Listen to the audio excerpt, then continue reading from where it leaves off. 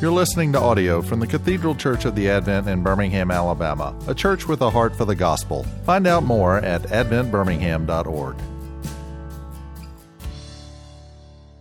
Such a privilege to be here with you today and share in this season where we are wanting to cultivate our awareness of our need for God.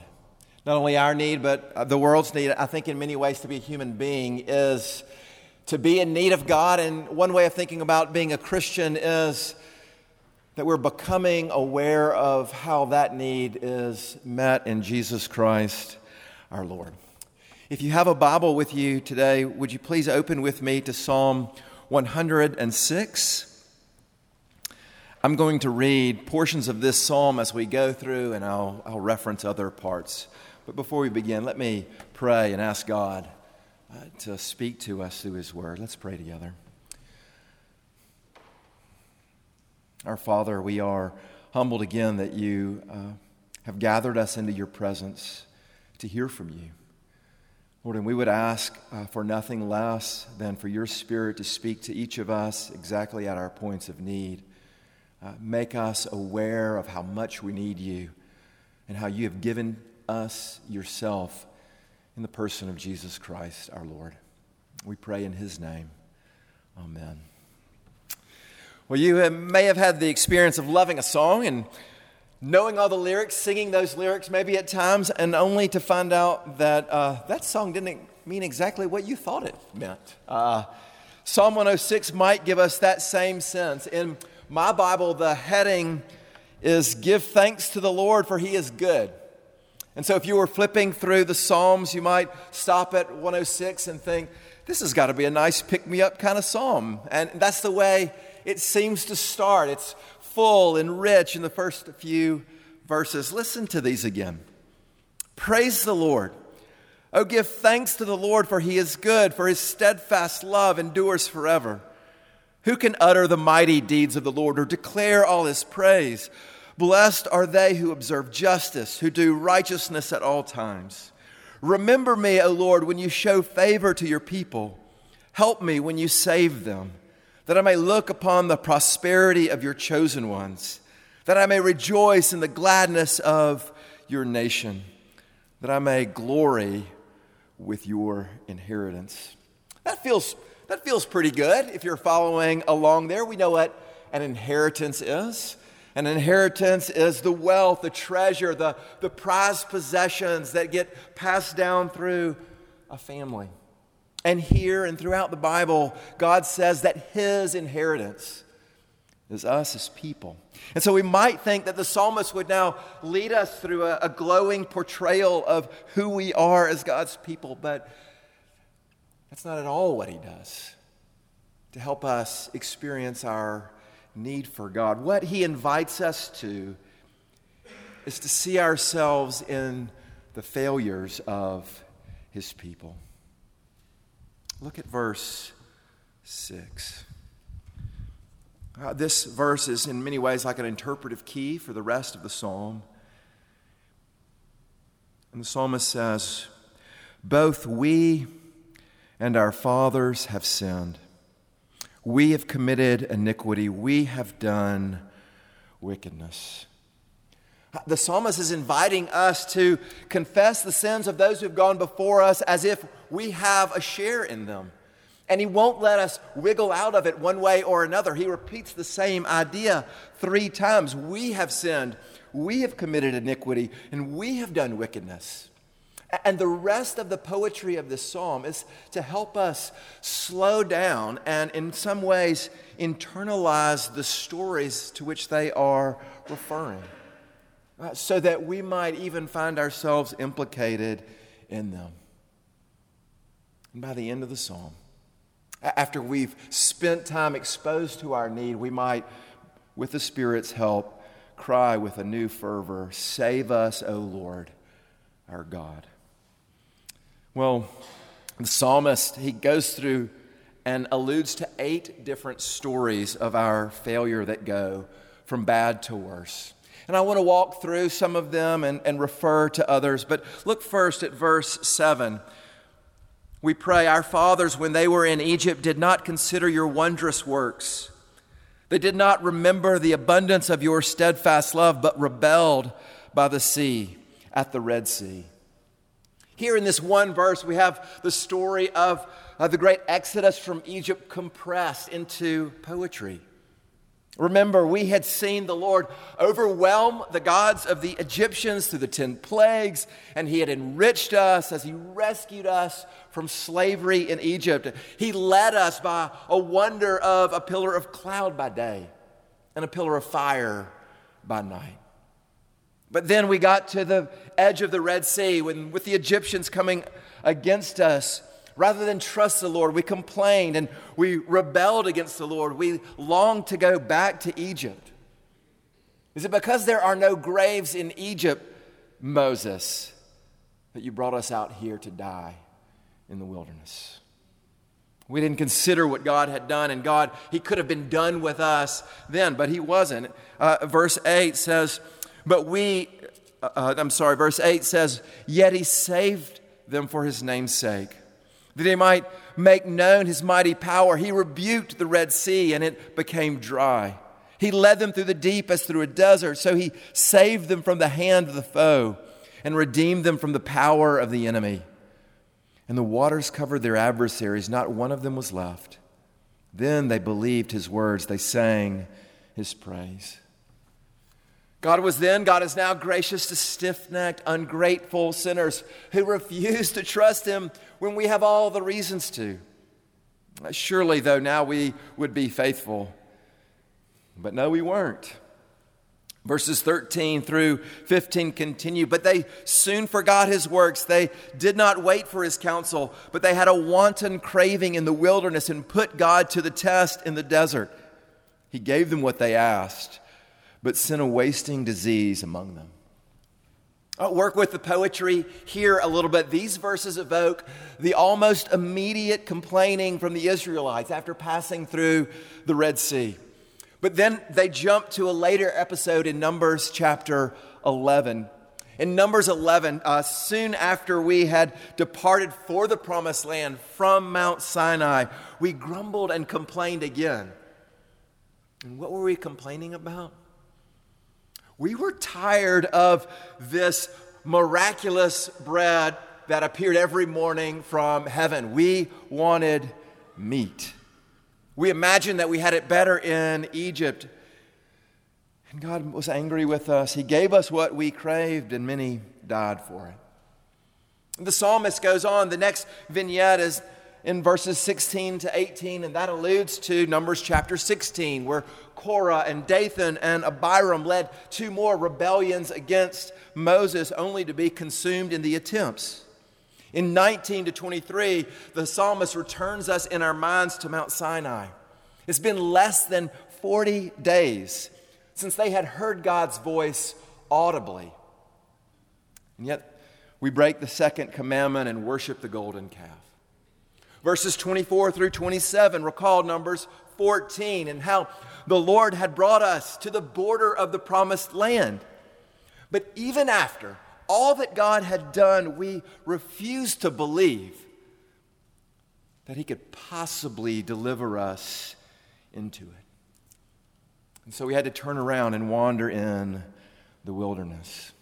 The next story in verses 28 to 31 remind us of the lewd account of sexual immorality with the Moabites and how God relented from His judgment because Phinehas intervened. That's Numbers 25. Verses 32 to 33 take us back to Numbers chapter 20, and the psalmist reminds us that we and our fathers pestered and provoked Moses beyond what he could bear, so that because of his own disobedience, he couldn't enter the promised land either. But you get the idea, and I would encourage you to spend time with this psalm story of failure after failure. We and our fathers and our mothers and our brothers and our sisters have sinned. I do want us to look more closely at verses 34 through 37.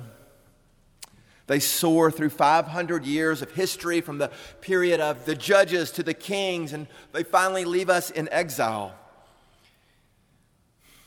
And they explore for us the depth of our depravity. And we remember, we and our fathers have done this. We have sinned. We have committed iniquity. We have done wickedness. Look at what these verses say. Verse 34, they did not destroy the peoples as the Lord commanded them, but they mixed with the nations and learned to do as they did. They served their idols, which became a snare to them. They sacrificed their sons and their daughters to the demons. They poured out innocent blood, the blood of their sons and daughters, whom they sacrificed to the idols of Canaan. And the land was polluted with blood. Thus they became unclean in their acts and played the whore in their deeds. Then the anger of the Lord was kindled against his people, and he abhorred his heritage. He gave them into the hands of the nations, so that those who hated them ruled over them. Their enemies oppressed them, and they were brought into subjection under their power. Many times he delivered them, but they were rebellious in their purposes and were brought low through their iniquity. Nevertheless, he looked upon their distress when he heard their cry. For their sake he remembered his covenant and relented according to the abundance of his steadfast love. He caused them to be pitied by all those who held them captive.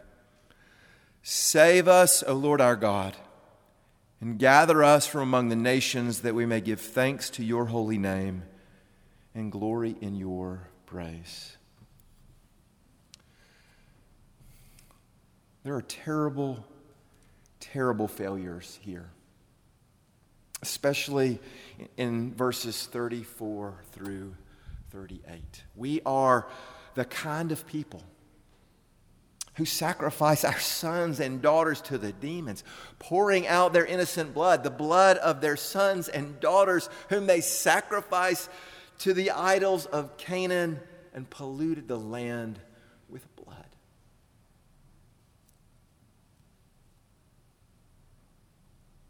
Were you aware that we as God's people have been this bad? Our sin makes God angry. It brings his displeasure upon us. He disciplines us, sometimes for generations, but by some miracle of grace, he does not forsake us. And the psalmist here is inviting us to take these words up as our own, and to sing them or pray them as part of God's guilty, helpless people who need him. Now, you may not have committed sins like these, but we are part of a people who has. But you may have. You may have. And no one else may even know. And if so, you need to hear that we pray this psalm with you. We and our fathers and our mothers and our brothers and our sisters have sinned. O Lord, would you save us? Gather us. Do your work in us and through us, so that your blessing might return to the world. This is how Psalm 106 leads us and helps us cultivate an awareness of our need for God and all that he's provided for us in Jesus. I am glad it's not the only psalm in the Bible, though. There's other psalms in the Bible, very glad for those. There's benefit for praying the psalm at any time, but I do think there are a few times, especially when we need it. Lent is one of those seasons. A good time to spend with this psalm and others like it when we're trying to cultivate in our own hearts and minds an awareness, a felt need for God and his grace and mercy to us as his people. We're wanting to discover or rediscover in a deeper way our need and the world's need for God. Prepare our hearts to celebrate the wonderful work of Jesus on our behalf. And so we need him because we and our fathers have sinned. You know, there's no need to recount details, but we need psalms like this one when there are stories of devastating abuse and scandal that we might think are unthinkable that get uncovered in the church. We need Psalm 106 for times like those. I love it that we have some students here. I wasn't sure if we would have any today. Students or our students, we need Psalms like 106. As you make your way through high school or possibly college, you'll hear from friends or from professors or in books or online that the church and its leaders have actually done some pretty terrible things. The Crusades, for one, the complicity of the German church in Nazi Germany, atrocious things. They're sins of our heroes. We love Martin Luther for his stand for the gospel, and we lament his comments about the Jews. John Calvin has done as much as anyone to help us know and follow God, and yet he oversaw and agreed to the execution of someone who taught false doctrine. What Psalm 106 does is it helps give us a big enough faith to include our gross failures as God's people. You won't be surprised, you won't be derailed because we and our fathers have sinned. Closer to home for many of us are the abuses and the complicity of the church and our leaders in the evils of slavery and lynching and racism and abuse right up through the civil rights era. And of course, the debates are ongoing about those effects. We and our fathers have sinned. We've committed iniquity. We've done wickedness in your eyes, O Lord.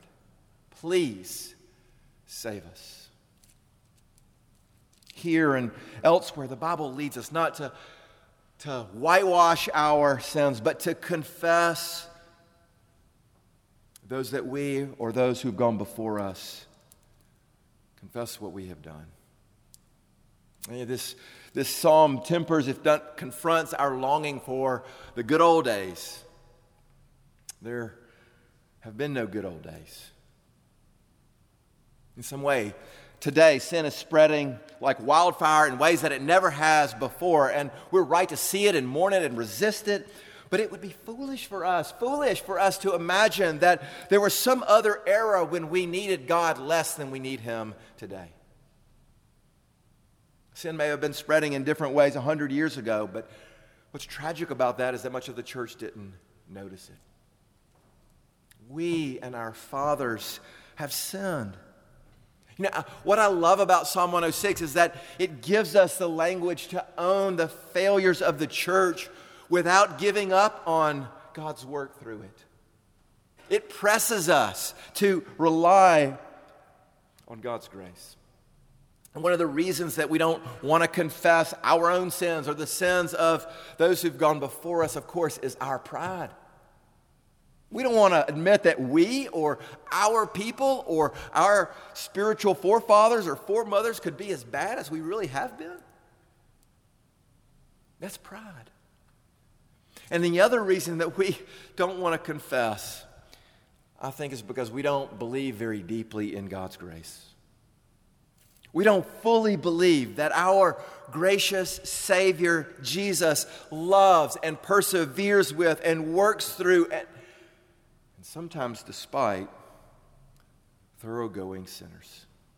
You know, Jesus, remember, He said the gates of hell will not prevail against His church. And that is an image of the churches storming the gates, overrunning the last defenses of hell itself. And we might think that must be because the church is so strong. No. It's because God's grace is so strong that He triumphs through the church and sometimes despite it. Friends, there are beautiful demonstrations of faithfulness in the church. But what I want you to see today is that the coming of God's kingdom does not depend on it. God's kingdom coming depends on God, who by His grace works to heal the world of all its sin and all its sorrow. And this is why we praise Him. This is why we bless God for His steadfast love, despite our sin. We can mourn the sin of the church and wonder that God somehow remains committed to it by covenant. so that we sing or pray with the psalmist at the very end. Blessed be the Lord, the God of Israel, from everlasting to everlasting. And let all the people say, Amen, and praise the Lord. Let's pray together.